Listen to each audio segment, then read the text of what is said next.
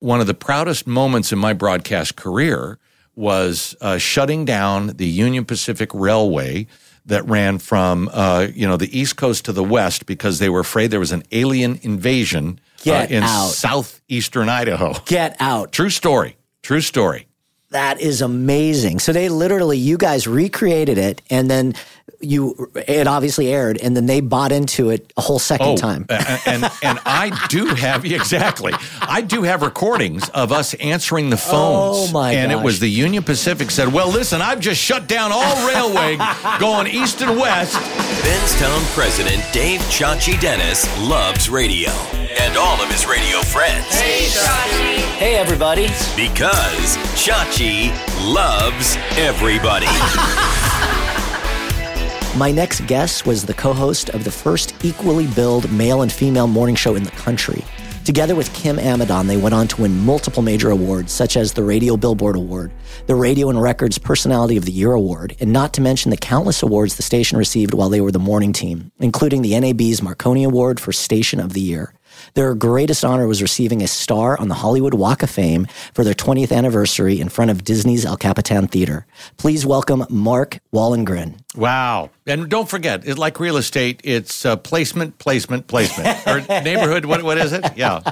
I think you're my first guest with a star on the Walk of Fame. Wow. Which, that's an incredible honor. It really was. And let's see, ours was February 3rd that we got it. And then the following January 1st, we were featured on the CBS Morning News. They were covering the Rose Parade live. I think it was CBS. And it was an entire story on who is Mark and Kim. And why do they deserve They were this going, star? there's all these names, and they put us up. There's Michael Jackson, and there's Steve McQueen, and then it's all of a sudden, it's like, who are these people, right? Well, we're going to get into your career at Coast, which was incredible, and so many things I want to talk about. But before we get there, I just want to thank you personally, for being here. But you may or may not know this. You've been so incredibly instrumental in my career. Oh, and Chachi. We've known each other for 20 time. Yeah, 22 years. Yeah. And when I first moved here, you could not have been any more generous with your time. You were so kind to me. I was this kind of young, I guess ambitious, but probably poking my head into places I shouldn't have been. And you just were always so kind, and you taught me a tremendous amount. Well, and I'm going to challenge you and have you what did I teach you? And we'll see how, if I recall, because at this point, I kind of learned that from my parents, but professionally, I really learned that from Gary Owens. I am a very lucky man in the sense of when I hit radio in Los Angeles, it was a huge transition time. You had these legends from the 1950s that were on the radio that had made national names for themselves and were still around. And Gary Owens was one of the nicest people, and he would always say to me, which is an old showbiz phrase, but be nice on the way up the ladder because you're going to see those same people on your way back down. And it was never hard for me to be nice to a guy like you or pretty much anybody else. It's the easiest thing in the world is to, come at a person with a smile. You know what I mean? Yet so few people honestly do it. And you really do live by those words. And I love what Gary Owen taught you, and I think you passed that on to me. And I try to do the same, but I'm not as good at it as you. Well, I don't know about that. But I will say the glass is always half full. It's never half empty. Tell me about growing up in a Mormon pioneer family. I have really taken a lifetime to kind of wrap my head around my family lineage. And a part of it has to do with, the Ancestry.com and the what is it, D23, not the Disney, whatever it is. The 23andMe. 23andMe. I knew it was 23 and what? I'm confusing my Disney and my genetics. I come from on my mother's side of the family, Mormon pioneers, literally moving in the 1840s from England to the United States. and becoming Mormons in England and coming here to go meet this, and ended up leading the trail for Brigham Young to go into Salt Lake City. And then as my grandparents grew up and then ended off into Denver, my grandfather's dad was a high school music teacher, very, very creative. My grandfather was a wonderful little artist. All the boys in that family could sing 4 or 5 part harmony. They could draw, illustrate, they could paint. And my grandfather got a job as a sign painter on billboards. Instead of, slapping up paper, they literally hand painted those signs as you made your way across the country on these primitive roads back in those days.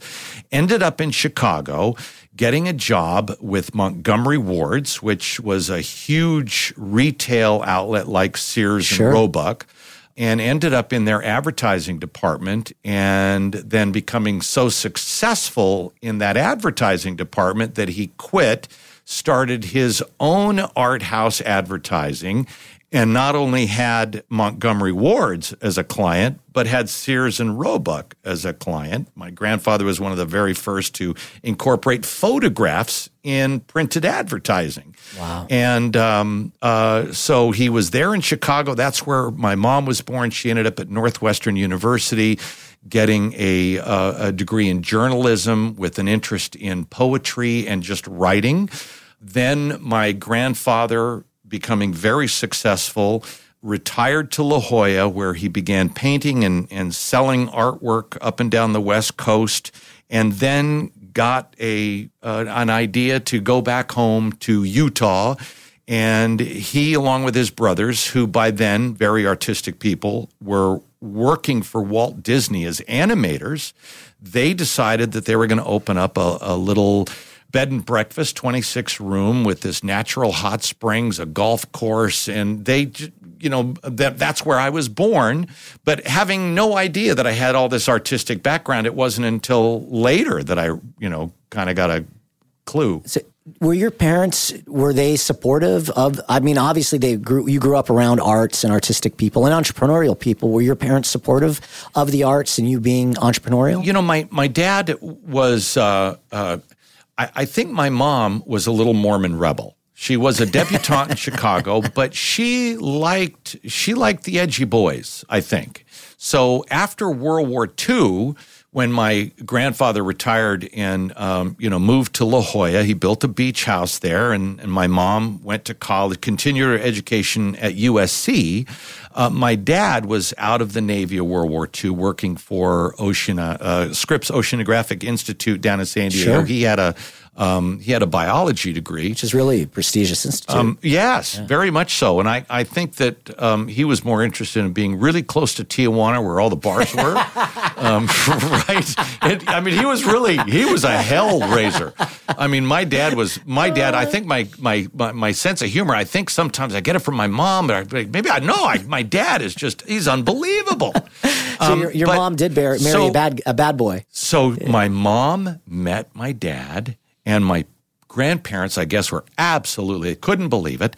But once they got married, and then my grandfather bought this resort, it was like my dad picked up and went, "Well, I'll go with you." And he then started running the kitchen. And so he got to know the restaurant business. And through that, he created 24-hour truck stops in and around Idaho, Montana, Colorado. He had about 8 or 9 of them. Amazing. My mom started as a television writer because she wanted to be a writer. She was doing it based out of Utah.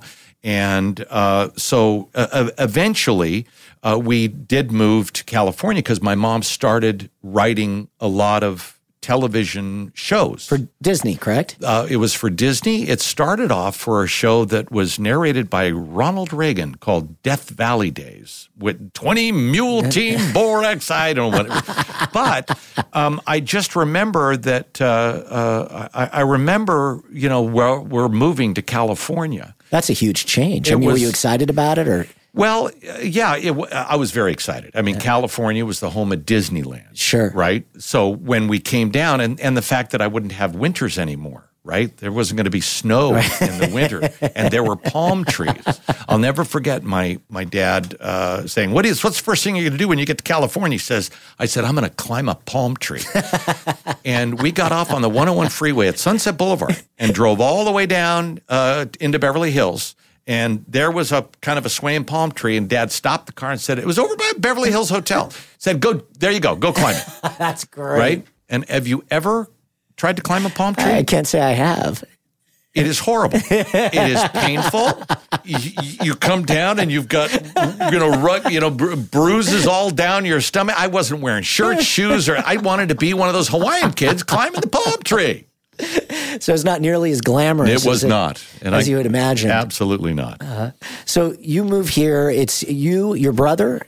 I've got a total of, with my mom and dad, who were divorced when I was 14, they had 5 kids together. Okay. So I was the third child. I was right smack in the middle. 1 daughter, 4 boys. I feel sorry for my sister, but yeah. And raised in Santa Ana. Could have been Pacific Palisades, but my parents, when they moved here in 1964, looked at 2 homes, one in Pacific Palisades, one in Santa Ana. The difference in the house payment was $5 a week, and they couldn't swing that 5 to live in Pacific Palisades. That house today is probably worth $12 million. Santa Ana, maybe an outrageous $800,000. Well, the Santa Ana upbringing, it worked out all right. Great. And I love that area. Obviously, you grew up around very creative people. It sounds like it was something that your parents, I think, certainly nurtured in you, and your whole family lineage nurtured in you. What got you interested in radio specifically and enrolling in the KISS broadcasting workshop? So if you're not familiar, KISS FM, big radio station in Los Angeles, back in the 70s and 80s, where FM was just starting to take off, AM still was kind of the dominant thing. KISS ratings were terrible, and they really needed to find a way to make money. And I think it was Uncle Earl Trout, as I recall, that through KISS, with some of the on-air personalities in Los Angeles, said, hey, we can create a school, and the lure will be, if you go to our broadcasting workshop, we will then put you for training on the air all night on KISS AM. Wow. Right? I had no idea this existed. You got a 20-minute shift on KISS AM. So, to backpedal, to first be interested in radio, on February, February 6th? What was it? February 8th? Whatever the day was, the Beatles were on the Ed Sullivan Show. Okay. I saw that, and I said, that's what I want to do for a living. I want to be Ringo. I want to play drums. That's what I want to do. So I really worked very, very hard at doing that. And by the time I got to be 17, 18 years old, the entire music scene had changed, and we were beginning to see really accomplished masters of instruments reigning over, right? And I was into this type of music, but I was a Ringo. And I thought, there's no place for me. I'll never be able to, make a living at this. We had a friend that was the Osmonds. Remember my Mormon connection? Yeah. Well, we had a friend that produced the Osmond Brothers records. Okay. And he was in Mormons, if you're familiar with this, he was our family home teacher. Once a week, we would have a member of the church, usually a spy, that would come over and check up on the family, make sure you paid your tithing. They'd heard about your mom. Oh, boy. And my dad. Yeah. And, and it was, Del, when are we going to get you into church? Anyway, he said to me, and it was... I was 17, and I was a late puberty. My voice was like this until I was, seriously. And he said, boy, your voice is just, it really sounds good. Have you ever thought about radio? And I looked at him, and I said, no, but I love music, right? I'm not going to be a professional drummer. And, I was hanging around with people that to this day are multi-Grammy winners and very, very famous musicians. So you were hanging out with a high level. Well, they were 12 then, but so they hadn't quite. But I could see when being 14, I could see how great they were at 12. I didn't have a chance. So after I graduated high school, I enrolled in college. And, with wanting to get into radio. And I basically was told that it would take me 2 years before I would be able to get a shot on the college radio station. And then the first class that I went to was this old man, and I swear to God, he was 100. He was teaching university. He was 100. It was Marconi himself. It was Marconi himself, the guy that created radio. And they were showing you how to plug an XLR jack into the wall. Okay. And I said, I'm out. I am out. So I found this voiceover class where they just kind of teach you how to read commercials and talk about radio, but it was led by a guy named Don Burns. Do you know the name? Absolutely. All right, Don Burns, the No Stress Express on the Wave. When we finally kicked John Sebastian out of the market because he was the one that started that radio station and they started advertising no jocks. Remember that? And I like John Sebastian. He's created a great new format, the Wow Factor, that is kind of popping in Phoenix. But the point is that, he's, it was the loneliest Christmas party ever when you went to the Wave Christmas party back in those days. So when they did go live, Don Burns, who had an unbelievable voice, he was the one that really cemented my belief that I could do something with radio. And so when that program ended, I didn't feel I had enough training. I still, had dropped out of college. And then I found the KISS Broadcasting Workshop and then did, after I finished, go on and do these all-night shifts at KISS AM. And Larry McKay, who's still an old radio guy who's around, I'm friends with him on Facebook, he would say, when I would come in, he'd go, hey, listen, I'm going to go ahead. I know you're only supposed to get 20 minutes, but nobody else is scheduled. Do you want to do 2 hours? And so literally in 1976, I was working all nights on LA at KISS AM doing radio. What an amazing opportunity. I had no idea that program even existed. I'm surprised there isn't one now. I don't, and I maybe it's just because radio's changed so much that it's not necessarily a super growing industry for talent. Sure, but fantastic way to cut your teeth and to learn. And was there, at that point, were you getting callers? Was there an audience for KISS FM AM? I don't know. I wouldn't have, because they had an engineer in those days. Oh. I couldn't even see a phone light ringing. Would they trust me to put on a phone or anything? You have any original air checks? So, and I don't know if I do. I really don't know. I've got, I've left Coast and I have 42 years of radio tapes in boxes in my attic that I need to digitize and go through and figure out in some way. I went through that process a few years ago. I don't have nearly the library that you have because I wasn't on the air nearly as long or nearly as... Well, plus you have people to do it for you. I got something for you to do. So you graduate from the KISS Broadcasting School and you get your first job back in Preston, Idaho at KACH? Preston, Idaho. It was a town of 3,000 people and 25,000 head of steer. Seriously. A dairy country. And what's interesting about it is that I was too embarrassed to ever tell anyone where I started. It was that small of a town. I left, 10 million here in Los Angeles and went to a town of 3,000 thinking that's the way I'm supposed to do it. Sure. Which I think you were. That's what we were always taught, right?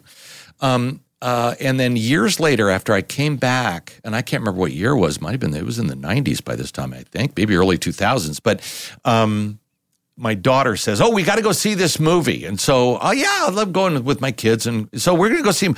Walked into it. We were about 10 minutes late into the movie. It had already started. And I thought, oh, God, what's this? This is a documentary. And it was the movie Napoleon Dynamite. Such a great movie.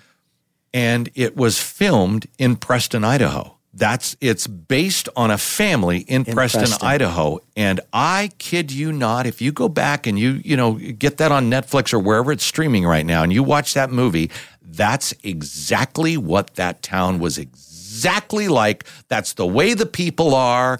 It was the most bizarre experience of my life. And I stayed there for 10 months and finally got out and went to Pocatello, Idaho, where I had the proud distinction to be part of a group that ended up not once but twice recreating and airing War of the Worlds by Orson Welles. We were the first that I knew of in the country post Orson Welles to literally recreate that. And one of the proudest moments in my broadcast career was shutting down the Union Pacific Railway that ran from the East Coast to the West because they were afraid there was an alien invasion in southeastern Idaho. Get out. True story. True story.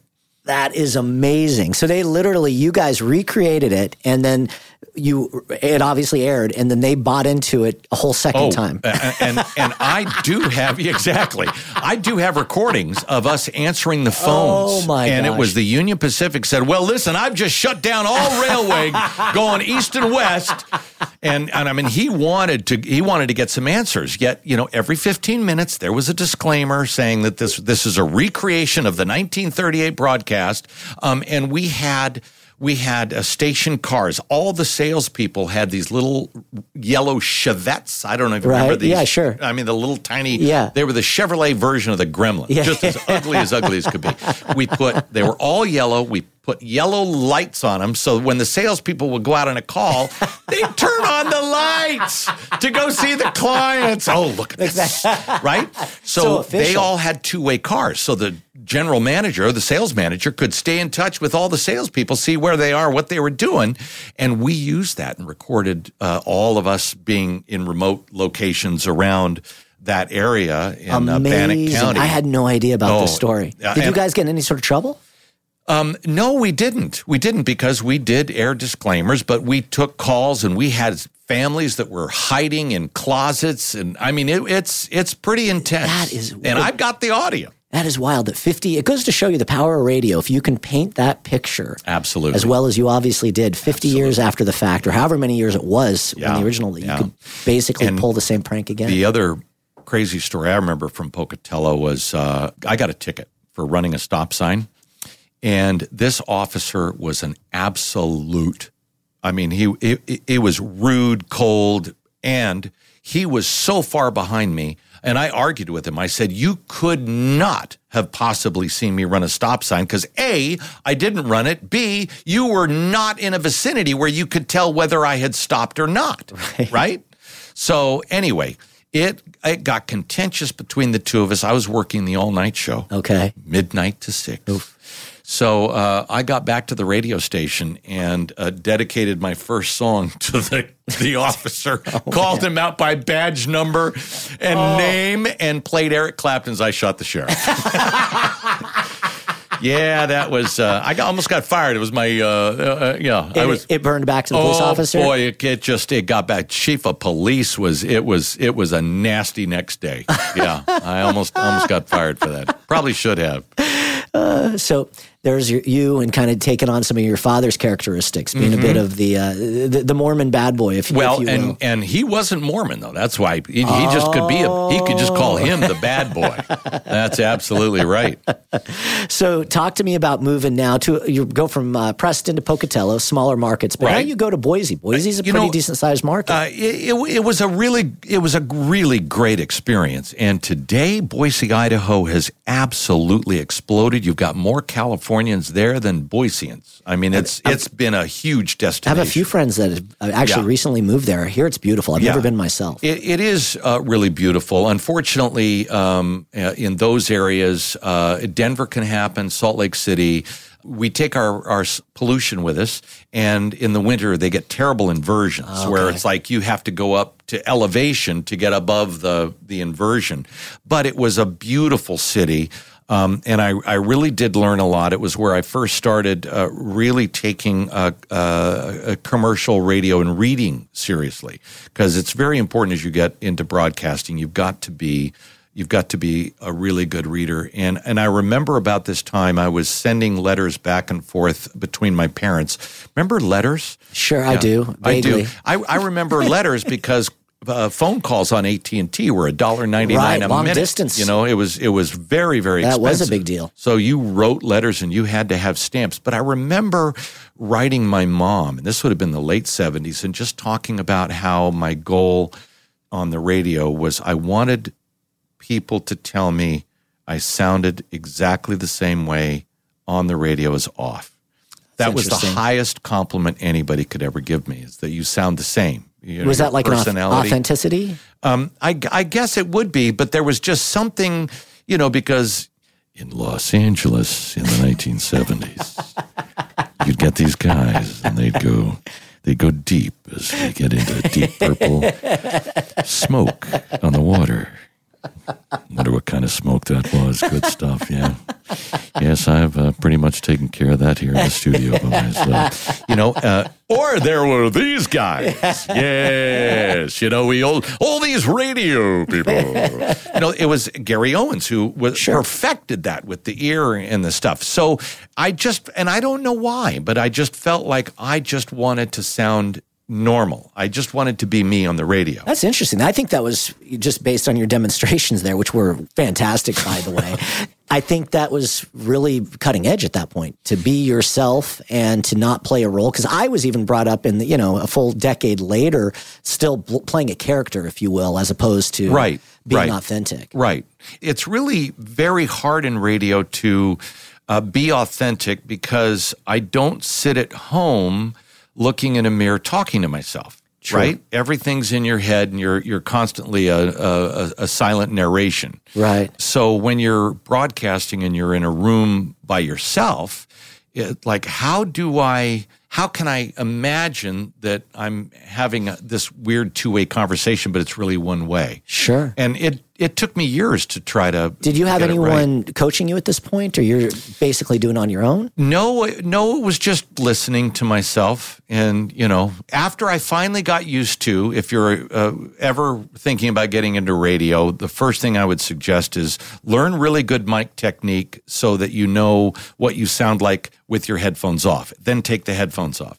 As soon as the headphones come off, you will be a lot more natural if you don't feel like you sound like you It's a great tip. Does that make sense? Yeah, it makes perfect sense. Yeah. It's a really good tip. So you're in Boise for a while. You you actually in '84, you get your first morning show gig at K106. Now this was a guy named Kip Guth who came out of Florida, but his previous stop had been, I think, Detroit. And Kip has since passed away, but he was the first major market guy that I was exposed to. And my understanding was his family had some money, and Kip, who had been a successful program director in Miami and then in Detroit, wanted to get into the business and own his own radio station. I think he may have had some help from his dad, but he bought a brand new signal that had never been on in Boise, and it shocked me because Boise, Idaho, even then had 60, I think, signals. It was ridiculous for a small town like that. A lot of radio there. Well, a lot of radio, and you know what that means? It's what we call $1 a holler. Right. Nobody could make any money because advertising was so inexpensive, and nobody could afford to have a rating service come in, which, by the way, if you're not familiar with radio, is very expensive to do. Sure. So, you just get out there and you just tell them how great you are. You'd hustle. Give me your money. But you had that trick with putting the siren on top of the Chevette. There you go. You'll have some of that. And honestly, I swear to God, just, put up billboards. Tell them, just tell them you're great, and, they'll believe you. Yeah, that's right. Right? Despite you suck and you shouldn't even have a signal, turn it off. You're great. But anyway, so Kip started the station, and it was the first time that I had been programmed, where there was really method and stuff that really made sense to me. So I got that station off the ground. I did tell him that my plan was, because I had decided after being in Boise for 4 years that I wanted to leave. I wanted to go home.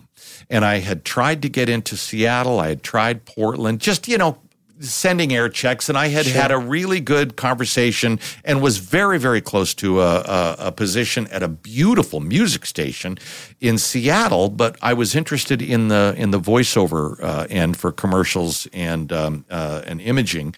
So anyway, that unfortunately didn't work out, but that's why I'd work at that station, because they would provide all of these, and the talent there would get paid more money than this their is salary. Really kind of your, not that you didn't have an education, you absolutely had an education, but you now are kind of exposed to more major market radio. Oh, absolutely. Absolutely. Yeah. And plus the travels coming back and forth to California and hearing Fraser Smith. I grew up with the Jim Ladds, right? And, those guys, and then the AM radio guys.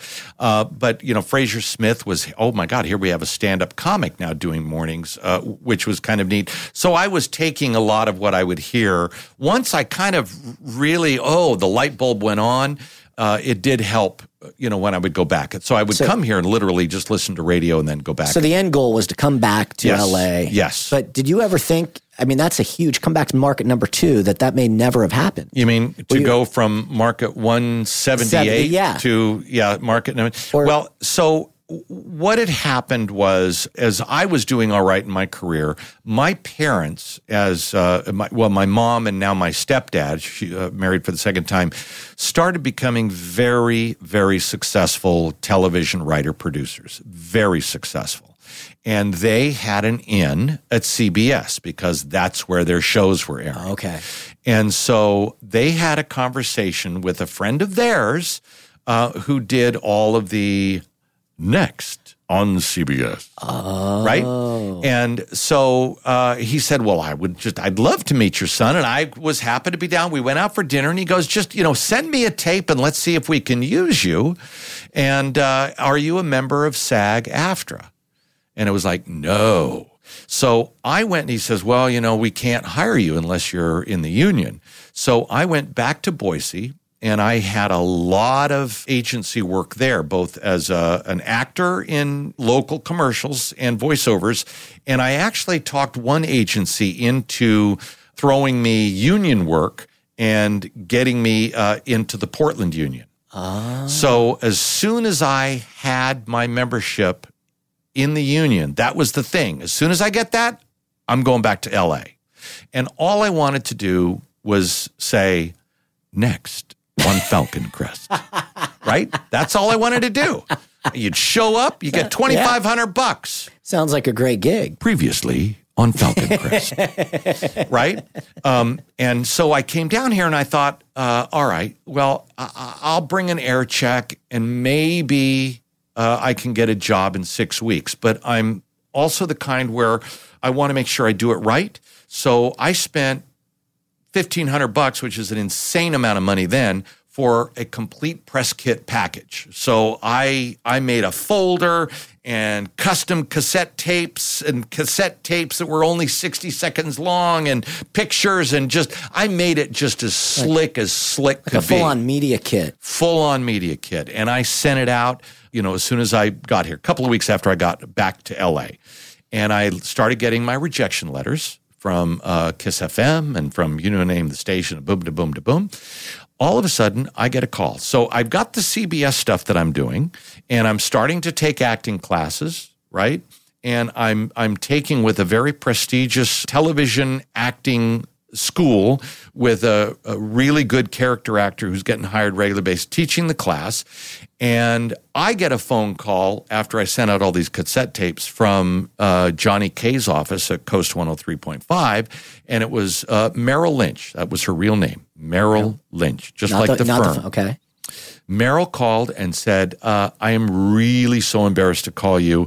There is no job opening here. I'm going to just tell you that right out. But Johnny Kay wants to meet the person that put this press kit together. Right? I can so see that happening by You know Johnny. I know Johnny, of course. He wanted to, who put this fantastic thing right together, right? And so I, put on my cutest little 80s skinny tie and, you get dressed up for the thing. You want to be fashionable, right? And I walk into the office and here I am, a 28-year-old, and there's Johnny and, we're talking and he just wanted to know everything about me. And so I kind of told him that I had got this job at the CBS and my parents and boom, to boom, to boom. And then Johnny said, well, I don't really have a job. And he grabs my air checks and he throws it in the machine. And he plays the air check. First time he's heard it. He hasn't even listened to it, right? He wants to see the guy who made the thing. And he listens to the tape and he goes, oh, listen, I tell you what, why don't you come in Saturday night? We'll throw you in all night long. You just do 4 hours. I don't have a job, but you want to do it? I went, oh my God, absolutely. So I did it for the 4 hours. And then he says, you want to do it again tonight? Yeah. And amazing. There I am. And then June 28th of 85, I became an official employee of Coast. After 6 weeks, I thought it would take me a year to find a part-time job. This is incredible. And I've known you for 22 years, and I've never heard this story. So well, I don't like talking about it. I know. I love this story. So you're now doing weekends, and how does that eventually? And who's doing mornings at this time? MG Kelly. Oh my gosh, Machine Gun Kelly. Sure, Machine Gun Kelly. Back to the authentic sounding. Okay, Machine Gun Kelly. Let me just step back to my going to the KISS broadcasting workshop. Okay. One of the assignments was to interview a current radio person. They want to get your interviewing skills down, like I'm doing right now, and you're passing. so I called up. I thought, okay, KHJ radio, or I'm playing Hall & Oates. You're a rich girl, right? That's and so I get an appointment to interview Mark Allen. He was the midday host of KHJ. Mark would go on to be the voice of movie trailers for the Walt Disney Company. I mean, a legendary voiceover guy, Mark Allen, which was my radio name in Boise, Idaho. My Mark Wallengren, but Allen, right? Like pull Mark Allen. Did you do that in homage? I did. No, no, because Mark Allen.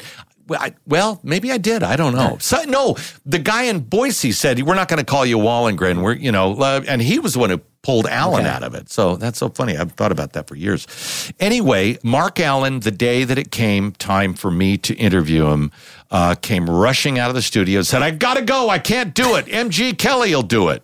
And it was when he got off at 3:00. So I'm going back. This is when MG Kelly was trying to get an acting career going. And he had starred with Barbra Streisand and Chris Christopherson in A Star is Born. And actually, he wasn't a star. He was a co-star, but he was like the disc jockey. It was a big role that he had in that movie. So he said, Mark Allen said, Machine Gun, will you talk to this kid? So he dragged me into the legendary KHJ studio, said, you just sit back and watch and I'll do it. I start rolling tape, and I've got Machine Gun Kelly talking up the Boogie Fever disco song that was, back in the day. And then I did this interview with him. And so here I am all these years later. I'm hired as a part-time guy at Coast, working all night. And who's the morning guy? MG Kelly. Full circle. Full circle moment. So during that summer, we started giving away his and hers, Mercedes-Benz, BMWs. I mean, the $100,000 to the. I remember that. That was just huge promotions. crazy promotions there. So what we would do on the his and her car giveaway, we'd give away 103 keys. You show up at a mall. If your key, you go up to a fishbowl, you pull the key, right? It's a classic. Classic radio promotion. Lots of drama. So there was a lot of time to fill on the stage, keeping. Right. And so I would get up and after MG Kelly, and then everybody got their turn. And we had done this like every month for that summer of 85. And I remember MG, probably closer to October, pulling me aside one day, and he said, they're going to fire me and they're going to make you morning guys. Get out. Yep. And I said, please. I am just off the boat. I've been working here for 3 months. I am not going to be doing any morning show here. And what started to happen was MG would get stuck in traffic. He would sleep in. All of a sudden, I'm working 2 to 6 in the morning and then staying on the air until 9:00 when, Mike Saccalarides, the midday host, would come in because MG never showed up. And so now I'm looking across the glass, and there's Lohman and Barkley. I'm on the air against Robert W. Morgan, Charlie Tuna, obviously the height of Rick D's superstardom in Los Angeles radio. And I am this little punk kid, basically from Boise, Idaho, with, very little radio experience in the major market realm doing this. You feel that pressure, or were you just too kind of terrified? I would be terrified. Every day, terrified. Hating everything that I did. I'll never survive. There was just such instinctual fear that I mean, but apparently on the outside I was doing it in some way. You were showing up. I mean, like you were talking earlier about wanting to be Ringo, and you could tell early on that there were kids that were just a lot better than me. A lot better, but you obviously came into your moment like a top-tier professional athlete. I would tell you I don't know how that happened, except that then Johnny K they finally fired MG Kelly in November. And then they asked me to just fill in for mornings until they found a new morning show. And I said, that's great. So during that time, I would have a new news person, mostly women, that would come in, it seemed like, every week. And then all of a sudden there was this girl I'd never seen before in my life, this woman who had come from K-Ace and had just worked a little bit with then programmer Bob Hamilton at K-Earth 101, and that was Kim Amadon. And then all of a sudden Johnny said, listen, I'm going to have Kim do news for you for 2 weeks. And so Kim and I are doing news, but we keep talking. Because she has somebody in the news department's writing her news, so she's in between songs, so we just start talking back and forth. Meanwhile, though, you think this is just temporary. Absolutely. Okay. They're going to have somebody, after January 1, there's going to be a whole new thing coming. And then at the end of December, I got approached by Liz Kiley, who is the music director and Johnny's right-hand person at that radio station. She said, Johnny wants you to apply for the morning show. And I said, absolutely not.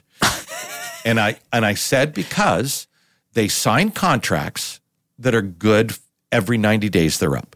So they'll give you a year contract, but it's every 90 days. I said, I can sit back here, try my acting thing, do the voiceover thing, and just be the utility guy just coming in here. And I was making more money than I'd ever made before in my life. I was, making... Because you're still working at CBS at this time? I'm doing voice work. It's just, I'm getting paid for the sessions, but I'm there. Right. But I am now starting to get callbacks on commercials. I booked a divorce court. I was getting So you're out work. there doing auditions. You're basically becoming a working actor via talent. I was early in the gig economy. Okay.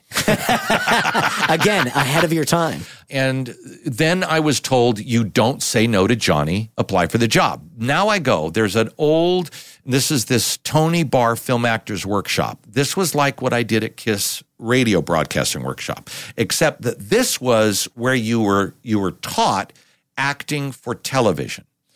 And my instructor there was a gentleman named David Paymer. And David Paymer was a character actor who, oh yeah, I've seen you. Oh yeah, I've seen that. Yeah. And he had a small part with John Travolta in Staying Alive, right? Not even Saturday Night Fever, right? It was Staying Alive. He was in the second movie, right? But then he started getting more and more parts. And I really liked it because you learned the camera, you learned acting, and you worked with the students. And David seemed to take a liking to me to the point where he would ask me to stay after the acting workshops, and because he was going on an audition the next morning, and if I would run the lines with him. He liked bouncing off of me, and I sucked. I mean, I had no, I mean, I don't think I had any acting job. But anyway, David Paymer went on to receive an Academy Award nomination for playing Billy Crystal's brother in Mr. Saturday Night. Right? No kidding. And David Paymer is, if you look up his Internet Movie Database credits. So I go to him. Johnny finally comes to me and says, I want you to do mornings, and I'm going to offer you a contract to do mornings. And I didn't want to do it. I went and talked to David Paymer, and David said, wait a minute. And this is in 1985. They're going to offer you $75,000 to do mornings in Los Angeles, or you could stay a part-timer, and you could hope that your acting career works out, blah, blah, blah. Anyway, David Paymer, said, take the job. And so that's why I signed that first contract. Would you say, let's go back to your mom and your stepfather being highly successful. They were Welcome Back, Kotter. Am I correct in saying that? They produced, well, my mom, they met on Dopey and Goofy Drive on the Walt Disney Studio lots, working for the wonderful world of Disney. Okay. Then Mom went kind of her separate way because Rod was a staff writer. My mom was always the freelancer. So she went on and did Emergencies, Adam 12. Sure. She did That Girl. She did, but her first staff job where she stayed for a long period of time was the Waltons. So, and then my mom and my stepdad formed a partnership with Grant Tinker at Mary Tyler Moore Studios, and they got a development deal after the Waltons had ended to develop family shows, and they paid them. I mean, it was Grant Tinker opened up the checkbook to have these two create, family shows for. It was like the golden age of television, network television. And within a month, Grant Tinker was hired to run NBC. Oh man, that was the 80s, and they shut down MTM Studios.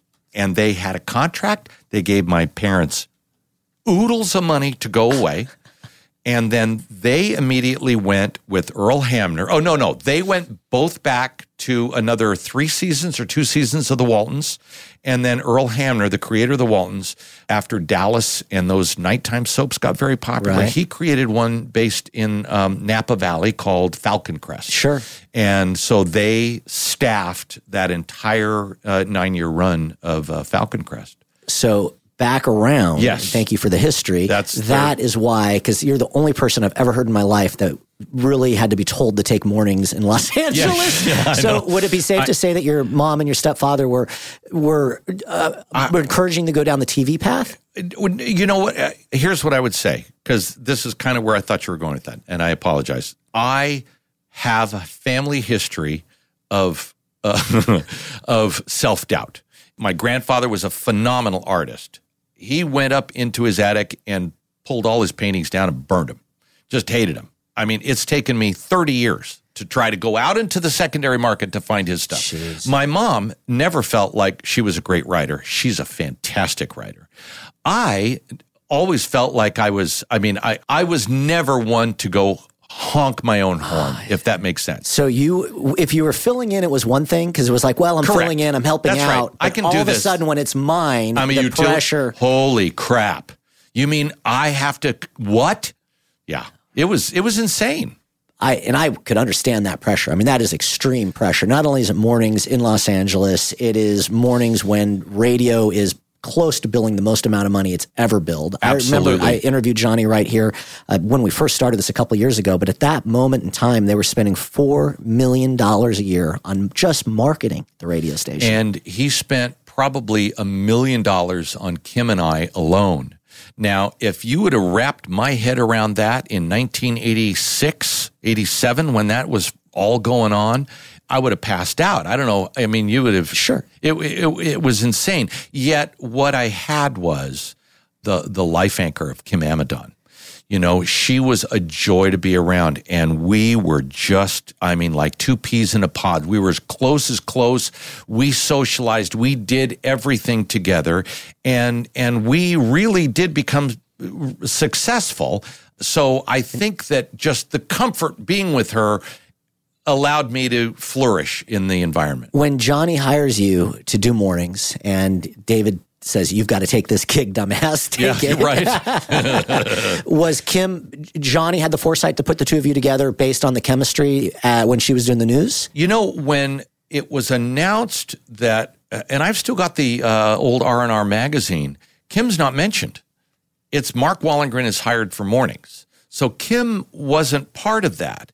She was doing news, and I think she was going to do news. But as I had mentioned that, we started because KFI news department was writing the news for her to read twice an hour, that we started talking in between. I see. And then Johnny just I guess he was getting compliments that he wasn't sharing with us. Right. But he did encourage us, oh, you guys should do that more, do that more, do that more, do that more. So she would do the news, and then you guys would start to interact more after the break. Right, in between the songs. So February 3rd of 86, it was determined that we are going to call it the Mark and Kim Show, and you guys, we just want you to be somebody at the breakfast table or sitting on the couch and just having a conversation and drawing people in. And that becomes the first basically co-branded male-female show in the country. Because at that point, it's just really named after the male host. Well, and if you think about it, you look at the incredible success that Rick Dees had at the time, right? Who was his news person? Rugburn Liz Fulton. That's right. That's right. And what does rugburn on a woman mean?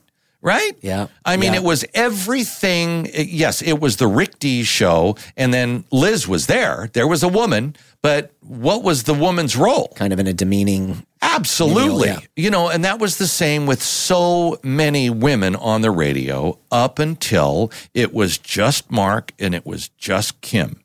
That said a lot, and I agree 100% with what you're saying, but also a lot to the fact that you were open to that. Because I think a lot of people that are young, and I actually think you already answered this question, but I'll go back around to it. I think it was your self-doubt. And it's amazing it turned out the way it was. But I would say 9 out of 10 guys that were in your position would be like, fuck that. It's going to be the Mark Wallengren show. Right. And their ego would get in the way of it. But probably because you doubted yourself and you were actually questioning taking on this gig, you were open to such a thing. Well, and there was also this part of it, Chachi. I was just grateful to have the job.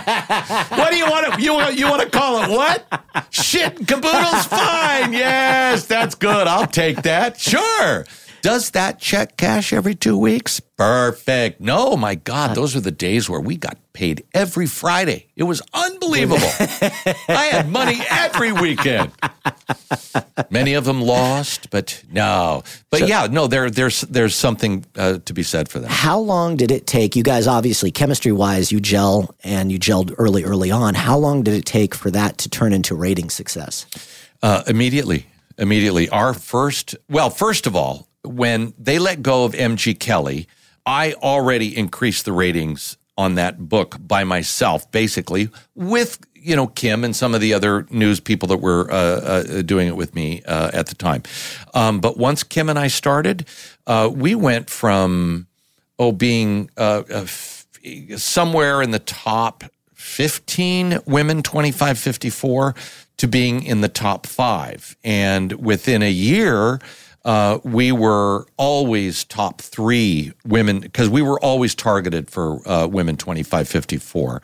And then as a station, we were number 1. But, mornings, because of the utter dominance of Rick Dees, we weren't able to pop that until the early 90s. But still, when you look at this market and the incredible talent that you were on against, I mean, at one point, Scott Shannon was here. You had obviously Dees, you had Big Boy, you had Mark and Brian, you had Kevin and Bean. We were before all those guys. Kim and I were before everybody you just mentioned there. I mean, outside of the Loman and Barclays, right? Loman and Barclay. And Charlie Tuna and K Earth 101. You had all those legendary talents over there. The real Don Steele was still working at 10Q AM or whatever. So those people were definitely around. And I think that there was just such joy with Kim and I, with each other, and doing what we're doing and having some background fun. It was almost like no one was there in the room with us, despite what we were doing. And it was that relationship that really made it work, And that chemistry for 30 years to hold the position that you guys did. Well, and for Kim and I, it was 22 together. 22. And then during that dreadful same time that when we were working together in 2009, when you got let go, Kim, was that same, hers was before, but it was all that financial crisis, all the economy stuff going on. The downturn. There were other things going on. And the station had changed at the point when you first were hired. Was it Cox that owned the radio station? Yep. So it was Cox, and then it went to, was it AM FM for a while? I love how you say a while. For I think almost 48 hours. That consolidation, it went so quickly. It was like in one weekend, we had 3 owners. One weekend. In a weekend. It was Cox. Then it was, what did you say? It was AM, FM, I believe. No. It was Infinity. Then AM, FM, and then Clear Channel. Yeah, J-Core, Clear Channel. Yeah. And even with my severance checks, they're still listed as AM, FM. Are you serious? I swear to you. Oh, my God. All of that stuff. I signed a 3-year deal that they so graciously decided to end 6 months into the thing. Oh, these people. Oh, I could tell you stories about these people. We're gonna get into these people. Oh. I want to talk though more about the heyday of just I'll text Coast. my lawyer. Go ahead. And the promotions. You could not, when you go and you watch Where the Streets Have No Name, there is a Coast. I don't know if you know this or not. You probably do. Absolutely. But literally, a bus drives by with the Coast billboard. On it. No. With my picture. Your picture. Remember that? That's a great thing. I mean, I will say, to really know that it's me, you've got to freeze just at the right spot. But I mean, how cool is that? It was great. And that, obviously, that whole video shoot made national news, and it was such a big deal. And I'll tell you, as when the bus boards, yes. You see that in pop culture, Lethal Weapon.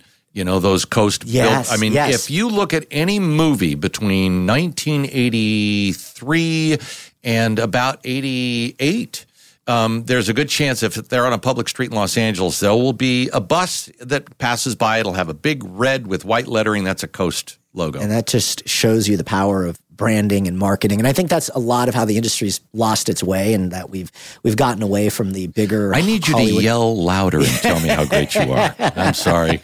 I can't spend money on that. You guys also, put on these promotions where you took over Disneyland. I think it still goes on today, but I mean, that was just unheard of to take over a park and literally just for Coast listeners. And I would like to say that obviously goes to the great love we all had for classic Disney. Sure.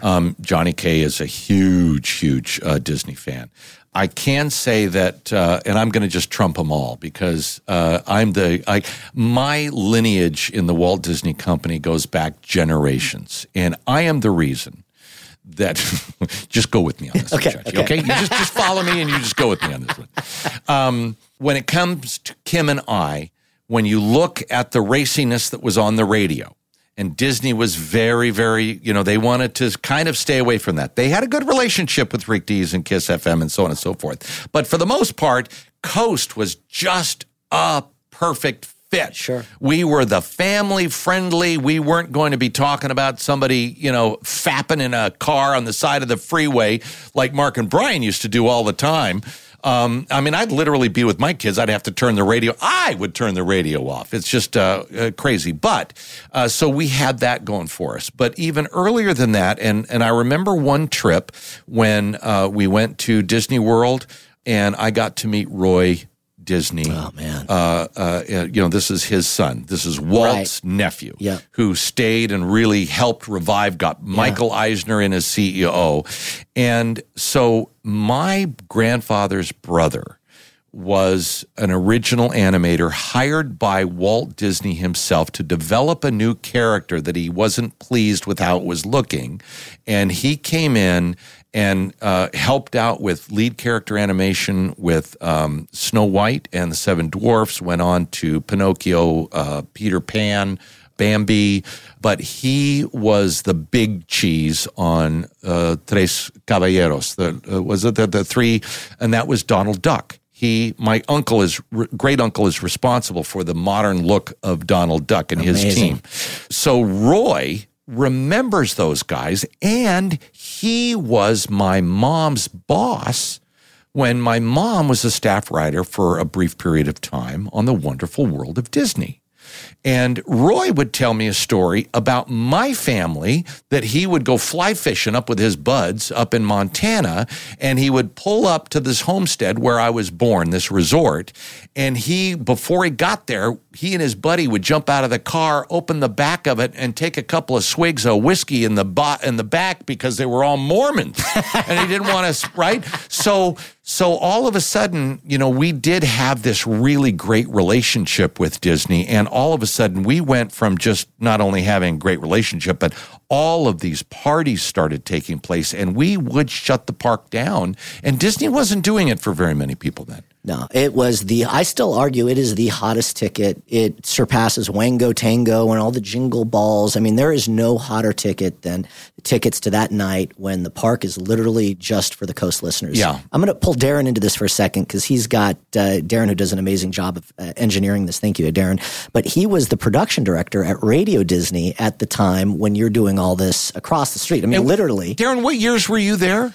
98 to 2022. Oh, okay. Yeah, so for a long time, yeah. Did it piss you guys off a little bit that Radio Disney couldn't get their own party? Exactly. Yeah. I got to say, it never even came up. Really? Yeah. Really? Because you guys are so focused on the younger demo and the kids. Yeah, that was our thing. So the kids aren't buying tickets and they're not buying anything in there at that time. So I think it was like, nope, we're just going to focus on playing Ariana Grande and Selena Gomez and Backstreet Boys and stuff like that. Well, I will say that one thing Radio Disney might not have been willing to do that Coast was pay to actually have the parties. I mean, how does Disney write itself its own check? Right. Now, I'll tell you this. Those nights, from what I remember, were about $250,000 a night. And if you wanted a parade, that was going to be more. There was a whole menu list that you could pick from. But what we would do was we would get them down to about $150,000 to rent the park because we would spend 3 weeks every year nonstop talking about the party. Right. But we did build it up, and you're right. It was just a huge event. Those started off as anniversary parties for the radio station in November. Then we would try to time them around when we decided to switch to all Christmas music, which is a really interesting story too, how that started, because it's now just, you can't go to a market in the country and that doesn't happen. And let's dig into that Christmas music. One more thing on the Disney, and then we're going to dig into Christmas. But I still, to this day, I haven't worked there for 12 years now, and still every year around that party, someone calls me. He's like, "Hey, do you think you can get me tickets to that?" Oh God, that's so funny. And you know what? And this is the first year that I've got absolutely nothing, no tickets, nothing to do with it. Christmas music. I want to hear your side of this story because I love, I'm close with Roy, and I talked to Roy, and he's got his side and Johnny's side. And so, Roy Laughlin, who basically was the market president. I will say that Roy, well, I know this for a fact because, and I don't want to hurt anybody's feelings. I'm only speaking the truth. I remember being so upset every Christmas of why we don't play more than 1 or maybe 2 Christmas songs an hour. Oh, the audience. This is Johnny K. I love you, Johnny. Johnny would, and I don't know whether he had somebody telling him. I don't know. But it was like, no, we would never play. Nobody wants to hear nonstop Christmas music, right? And I remember right after 9/11, there really began a discussion about the fact that we really need something to make us feel good. We've got to bring something to make us feel good. Now, it is a fact that in Phoenix, Arizona, there was a station that did one Christmas. The Christmas before had done nonstop Christmas. And there was ratings results, and they were positive. That's what Roy Laughlin brought in Glendale, where our studios were with K-Big, our arch enemies for years. And all of a sudden now we're owned by the same company and have to be nice to each other. But I remember Roy really saying, I think this is something we should really do. I remember Stella Prado being very much for it. And I remember Johnny being Johnny's nervous self about it. He loved the Christmas music, but he was concerned that it would not be successful with the ratings. And so we did go ahead and execute it. And somebody had a run, and this is still paper diary. This is not PPM. That's the digital devices that are worn by people versus memory recall on a paper diary. And the ratings, I think Roy got a hold of them, and it was just explosive. Right. And so we knew we were onto something. And after those ratings came out that year, it was going to be every year. But we always waited until the Disney party in December, which was at Disneyland, right? So then after Johnny left and we had a few more shifts of program directors, the last one that came in was a guy named John Peake, who's now the market manager at iHeart. Nice guy. But we started flipping as they opened California Adventure. Disney wanted us to do the party at California Adventure, and then we would go back. 1 year California Adventure, 1 year Disneyland. Well, it kept going on every year as California Adventure. Then John Peake said, we're going to wait for the Disney party into December. Well, what happens at Thanksgiving is Disneyland, prior to Thanksgiving holiday, Disneyland would close at 6 or 8 o'clock at night. So we could get Disneyland at night. Now you push the party past Thanksgiving. Disneyland's now open till midnight, right? But they still close. So we have for 10 or 11 years, it's been every year at Disney California Adventure versus Disneyland, which is heartbreaking for so many people because Disneyland is where you want to be for Christmas. Nostalgia and absolutely. Yeah. So, okay. Yeah. But that's no doubt there. that the Christmas music was a gigantic success. And has been and will continue to be, and it won't matter who's there if that station is playing it. And I'm shocked, given that other markets around the country will have 3 or 4 stations flipped to Christmas, that here in Los Angeles, you've got the Levine family doing it at Country Christmas, and us here.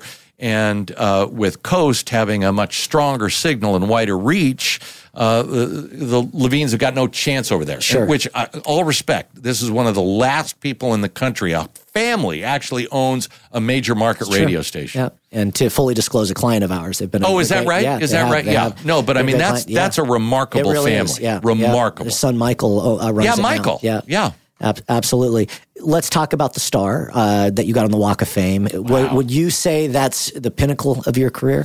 Absolutely, and it's the pinnacle of the relationship that Kim and I had with the Walt Disney Company. I can gratefully say that one of our biggest fans ever of our show was Dick Cook, who was the chairman of the Walt Disney Picture Studios. He loved us, and he loved everything that we did. And so when we found out that we were getting a star, of course, the next question is, well, where's the star going to be? And Dick walked it over to Michael Eisner, who immediately signed off because they control, part of their agreement with the city of Hollywood was they control all the star placement in front of the El Capitan Theater, the Jimmy Kimmel Studio, and then the little ice cream place. I didn't know that. Yeah, they control everything. So they said, absolutely, let's put Mark and Kim in front of the El Capitan Theater. So it's insane that, we're right in between Ray Bolger, the Scarecrow on Wizard of Oz, Steve McQueen, Penelope Cruz, and I think Donald Duck, which is great for my so cool. my late uncle. That is amazing. Yeah, that is amazing. Kim leaves around the era that the downsizing and everything else. Yeah, because you were there. I mean, what year did you start at Clear Channel? I moved up here to produce for Rick Dees in 2000 at KISS. Was it 2000? And then I started working with you and Johnny at 2001. And I remember being with you on 9/11. I remember actually, I think it was Rodrigo, someone called the house to tell me that that the plane hit the tower. And it was me walking in the studio and Charlie Tuna running in and saying, there was a small plane that just hit the World Trade Center and the TV was on.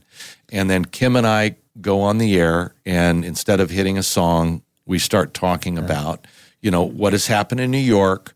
This is not part of the flight path, explaining all that.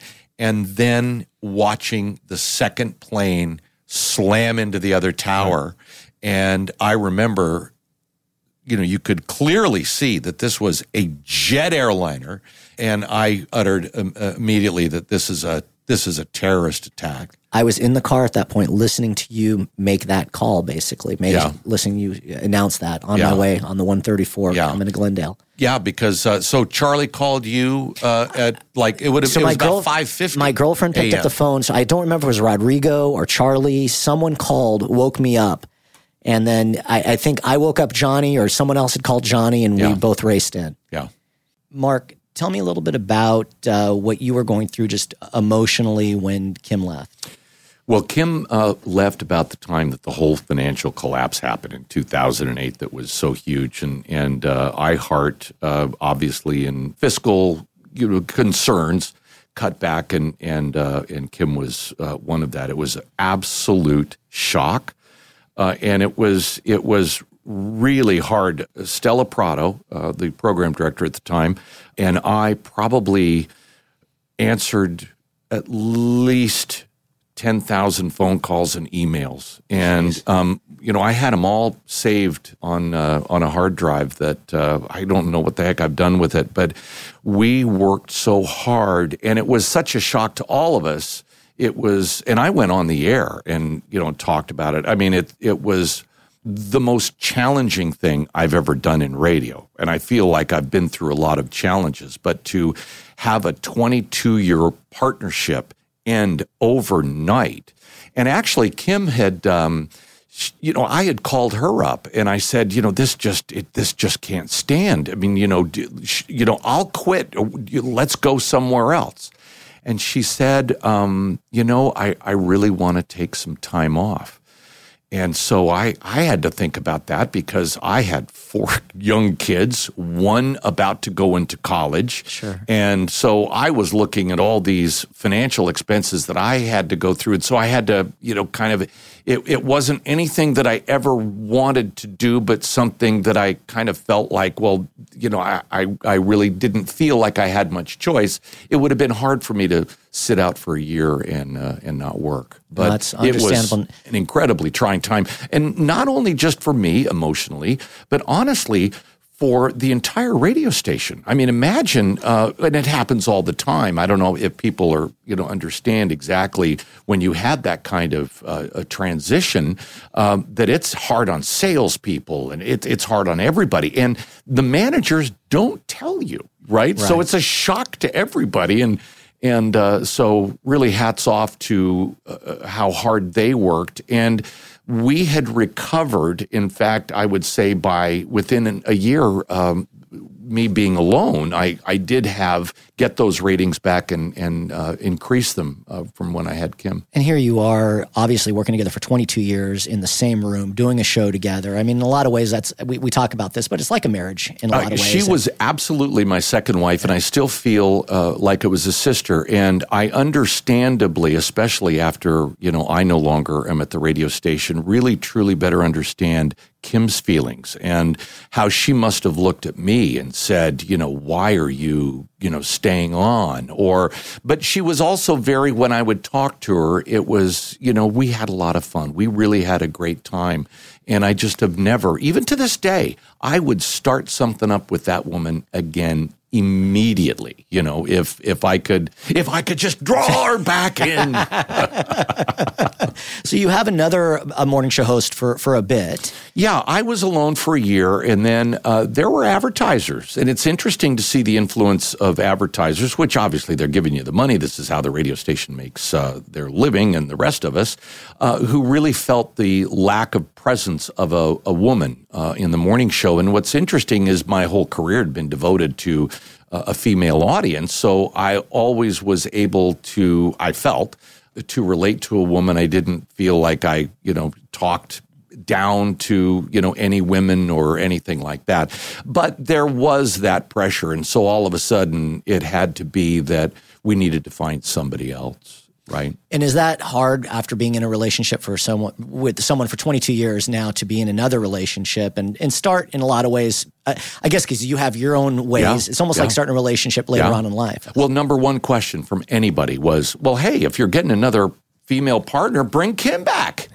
right? And so there was a huge campaign on behalf of myself and Stella to convince management about doing that. And I heard from more than one manager who said, you can't ever go back. It will never fully be accepted, nor would it ever be the same. And which is interesting to me because, not I'm going to compare myself to the Beatles, but yeah, it would have been really bad if the Beatles got back together again. You know what I mean? In this day and age, and obviously I know that was, I guess probably 10 years ago now, but you look at how popular reboots are and how many different movies we've brought back. It's true. Yeah, it's true. So, again, I think it's either an excuse or maybe, in all honesty, it's a financial decision. Oh, we know what we were paying Mark and Kim before they were together. What is that going to cost us if we try that again? Sure. So you move into afternoons. Yeah, that came later, right? Yeah. And so I did work with Kristen Cruz for 5 years, and then in the morning show, then she was let go. Which is was that for 5 years? It was almost 6. Oh wow, I didn't realize it was such a long time. And that had its real challenges. But when Kristen was let go, then I worked mornings alone for another year, and actually increased the ratings much higher than they were with Mark and Kristen. But I think that from my knowledge, I had been asked years earlier, around the time Kim left, Greg Ashlock asked me, he said, hey, what do you think about working with Ellen Kay in the morning? And I looked at him and I said, well, why would Ellen Kay leave the Ryan Seacrest show? Well, I realized looking back, they were planning her leaving Ryan Seacrest show 5 years before I got let go. Right. So anyway, I was let go and moved to afternoon, which we've seen that happen time and time again in the industry as the last couple of years just shows, you'll read the title. It's called, the morning show decides they're going to be the afternoon people. Right. No, they didn't decide that. Management did. No morning guy would ever on his own say, I'm tired of getting up. Put me on in the afternoon, please. But that being said, I knew that leaving the show, I knew I still had something to offer the radio station. And I also, again, had now 3 other kids in college. So there was a financial thing about I need to continue to work. So I found myself in a position that I couldn't necessarily turn down and moved to the afternoons, but ended up really creating a great audience and really enjoyed working afternoons, outside of a few promises that the radio station and programmers would tell me, we've got this book-ended morning show. It's like, we want you to have a morning show in the afternoon. That didn't materialize. I thought those were kind of empty promises, but I really, really enjoyed the afternoon show. I always felt that you sounded great. I mean, you sound great in the mornings, but I felt like you sounded fantastic in the afternoon. Yeah, and honestly, as we've learned from moving to People Meter in radio, is the afternoons have more audience than the morning shows. So really, you do want the money in the afternoon to a certain degree. Did you feel the same pressure in the afternoon as you did in the morning? Oh, yeah.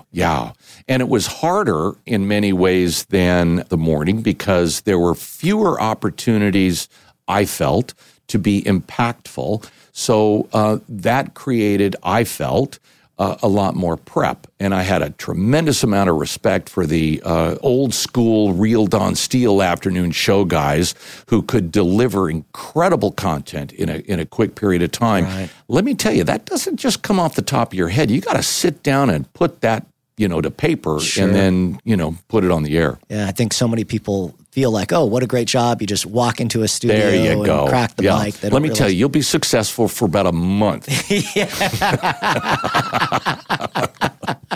So talking about marriages, you love long-term relationships. I'm impressed. 22 years with Kim, and you've been married to your wife, Barbara, for 34. What's wrong with me? Why do I like this? Hey, coming from a guy who's been divorced twice, I am incredibly impressed. And you're a smart man. It's funny, too, because I look at the career in radio.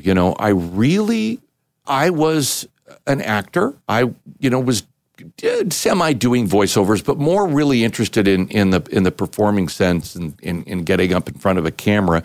And when I started radio, and I really ended up kind of just getting into it. It's just I never had any aspiration to do anything else. I just want to do this. And she, being Coast, was pretty good to me. We would have our differences, but she was good to me. She was really good to me. I got 35 years out of that woman, okay? And that's good. Now, she dumped me in the end, but that doesn't mean that I didn't have 34 years and 9 months of real joy. And I can say that about my wife too. And I do. I really like consistency and I like dependability. And I that's just kind of who I am. And that has transitioned in not working on a daily basis right now because I'm the dependable dad that will come over. Just yesterday, my daughter is in an apartment and it's an old 1928 building with, 100 years worth of paint on the walls. I said, let's just take all the paint off. So I, with a heat gun, am stripping walls and repainting, helping my daughter. I'm her handyman and I'm always there. The minute she calls, I get up and I go over and so, I think that's fantastic. I know you've always been really close with your family. And, you're just such a generous person. I'm very blessed with your time. And in talking about generosity, I know you were very close with your brother Ernie, and he was actually the first person I'd ever met that had unfortunately and tragically passed of ALS. ALS, which was we knew about it from Lou Gehrig disease and that kind of thing, but to have it drop right in your family was a shock. And Ernie was a very successful television writer, producer, and was writing for, Billy Ray Cyrus was in a syndicated show called Doc. And Ernie was one of the executive producers. He would take these jobs, might last a year or two, and you always hope for the big show that goes 10. And he definitely worked on a couple of those, and ended up writing just a beautiful, beautiful episode starring Michael W. Smith, the Christian singer who got ALS, and. I think that script should have been nominated for an Emmy because Ernie, having the experience, bringing it right into it. Well, he wrote a script. He wrote that episode. No kidding. He was diagnosed with ALS, was working for that show, and then brought ALS into the show. And the Muscular Dystrophy Association gave him this very prestigious award. But, it was just a beautiful, beautiful show. And I sometimes think that God just kind of said, I need you to give people a lesson. We need to get the word out more about this. Because, if I just felt like Ernie was here for only his 50 years and then left and that was just it would be hard to live with that. But there were so many things that he did that made him a great man, and I love and miss him, because of that. Absolutely. And the fact that we're still talking about him and what an impact that he had. And you've taken a big part in, he had 4 daughters? How many kids? 5 kids. 5 kids. 3 boys, 2 girls. And I just was, speaking of, Mr. Dependable, I was over, my mother had passed away about a year ago, and so we had gone to Santa Fe, New Mexico, where she had retired, and we split up possessions, and Ernie's oldest son wanted a mirror that was hanging in their house, and so I just, this last weekend, took over that mirror that my mom has had for 50 years and now hanging over their fireplace. And so, Ernie's got all of these great kids, and he's actually, working in the business now too. That's fantastic. What is he doing? He's got a younger son. Oh, it's terrible that you asked me that. I know he was working for Technicolor. He's doing, it's something in the production. That's fantastic. Yeah, I only know because he's got, what I know Seth for is his 2 little kids, and that's all I care about, right? And tell me a little bit about your kids. Have any of them decided, I know your son's a musician. Have any of the others kind of decided to follow down the artistic route? That's a really good good question. My son, Dylan, who is working right now at Uncle Paulie's in Studio City. It is the greatest sub sandwiches you will ever have because he's always, keeping his schedule open. So if he picks up a PA job, he can do that. That's great. He got his degree in creative writing. He wants to be a screenwriter. Okay. And so he's moving himself that way into the business, which was the same as my parents and my brother. My oldest daughter is a home organizer. She has developed a business, Clear Space by Erica, on Instagram. You have no idea how that appeases my OCD. Oh, boy. And it's like I think that I realize maybe I've got a little of that too, Chachi, and which means I've probably genetically passed it on. And so I have a daughter with a organization business, a younger daughter who was working for a company called Melinda Maria Jewelry. She's into kind of marketing with an expertise in online sales, which, unknowing to me, I mean, I know how much people are buying stuff online, but holy crap, I mean, that's a sought after and well-paying job. That's great. So I'm very happy for her. And then Ryan, who you mentioned earlier being the musician, he was signed to Universal Republic Music when he was 16. I had to sign the contract. They released one album. And it was very successful in commercials, boom, but, didn't really fly that way.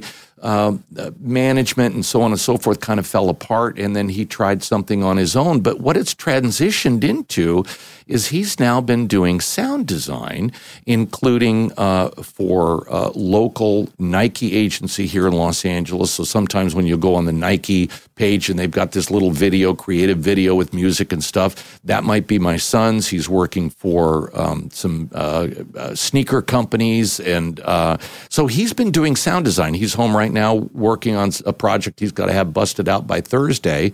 And he's also one of the smartest guys I know. I'm learning stuff from him now. I have such a great story. I remember you inviting us to go see him at the Whiskey. Oh, that's right. As years back, I'm with my first wife, Carrie, and it is just a great time, phenomenal show. We have a few drinks there. We then go over to the Rainbow Room, which is right next door. And demolish a pizza, drink some more. And then my ex likes tattoos, and so she said, let's go across the street to that, I think Mark Mahoney, the tattoo artist. Let's go get tattoos. So I'm like, great idea. So we go rolling across the street. Notice that was after, drinks at the Whiskey and drinks at the Rainbow. Yes, and an extra large cheese pizza. And so she gets her tattoo, no issues. She's, tough as nails. I get my tattoo, and it's on the back here, and I start feeling like queasy, and I'm not feeling good. And it's this kind of a tough tattoo parlor with some, some cool, tougher looking Nobody's crying, Chachi. No one is crying, exactly. And I kid you not, I hurl in the tattoo parlor. I literally threw up the pizza and the drinks in the tattoo parlor. So that is my story around your son's show. Did you get another tattoo after that? No. Because at least you could test whether it was the pizza and alcohol or whether it was the pain of getting a tattoo. And truth be told, it was my original tattoo. I got my very first tattoo and only tattoo down in San Diego on the air with Jagger and Christie. And I got sick. Wow. Got sick then too. Oh, my dad, who is a physician and at the time was getting into cosmetic procedures, got a hair removal device, a laser to remove hair. So I'm like, great, laser my back. So I have him laser my back, and he accidentally takes half of my tattoo off while he's lasering my back. So when I went to the tattoo, I was actually having him fix yours. Oh, that is so funny. That's great. Oh my gosh. So that's the story. But what a great show. Yeah, I will forever remember and it. They were very influenced by the Rolling Stones, and at the time, I think that it's just rock was kind of. I mean, it's kind of came back like the Kelly Clarkson's pop rockish, but Sure. These guys really wanted to rock. But Billy Boy on Poison is their name, and I swear to you, that album, had it been properly pushed and marketed. And really, there was a lot of label, and you hear a million of these stories, but it still to this day holds up. It is a great rock and roll album. And I was just on Instagram thinking, oh, I can use a Billy Boy record. And they're not available on, so now I've got to, because I still know the guy that owns the record label. I think he has the masters. I got to go, why didn't you get this Billy Boy music up? Because it is great. There's one song called Killing the Peace. With everything going on in the world right now, that would be this perfect protest song that we haven't really seen protest songs in decades. So, I think that's what I'm going to do now that I'm not working, is I'm just going to be a rock band manager. I love it. You would be a great rock band manager. I could completely see that. Yeah. I know that you were very close, obviously, with your mom and your father, and I wanted to bring up, I'm very sorry for your recent loss of your father. My dad just passed away right after the first of the year in January of 23. And I was so blessed to have both my parents because they went well into their 90s. And so I sometimes feel bad about why don't I feel worse? I mean, I desperately miss them, but boy, I mean, compared to so many other people, to be able to have them in my life, and especially, especially my mom, there was not one thing unturned or unsaid. Any issues that we may have had, me as a child, her as a mother, the two of us as adults, not a word left unsaid, settled everything. My dad, I had never met another man who enjoyed life more than he did, and he would say, I remember one conversation, Mark, I really was never very ambitious. And I feel that way about myself. I really didn't have any ambition.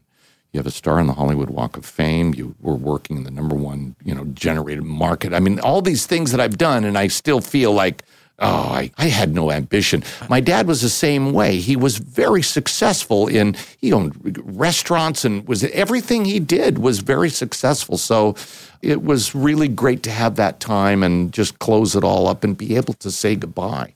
A lot of times that doesn't happen. From the outside looking in, I would say you had a ton of ambition, but you're incredibly humble, and you also did a great job of balancing it with a very a wonderful family that you're close to, and a fantastic wife. And I think thank you, Chachi. I appreciate that. Takes a lot of balance. And I think that because right now, even after a year, my mom gone, we're still.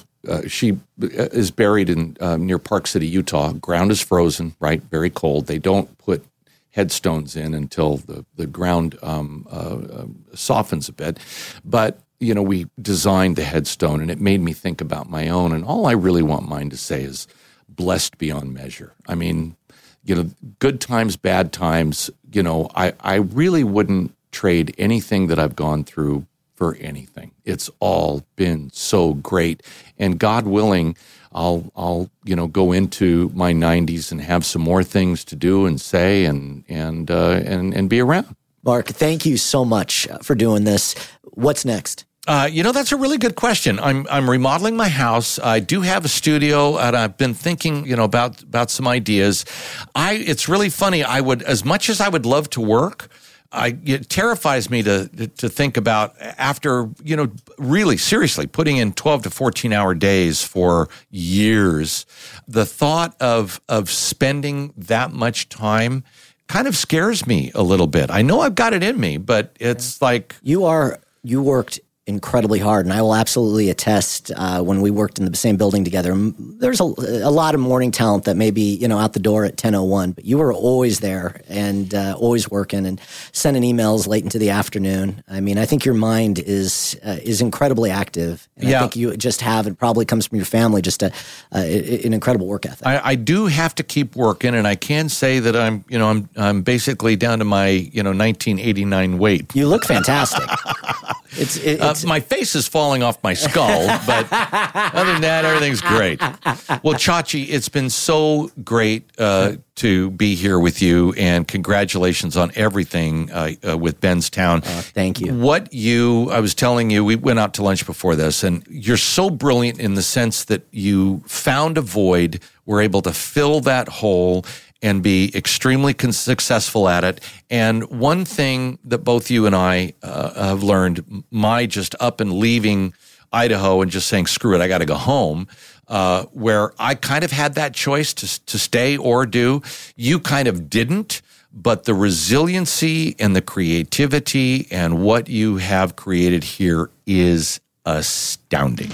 It's astounding. And I'm so proud to call you a friend, and the fact that I know. Well, thank you, man. You've been a huge inspiration, and your friendship and support over the years means. Well, I look forward to seeing you again very, very soon, and thank you so much for having me.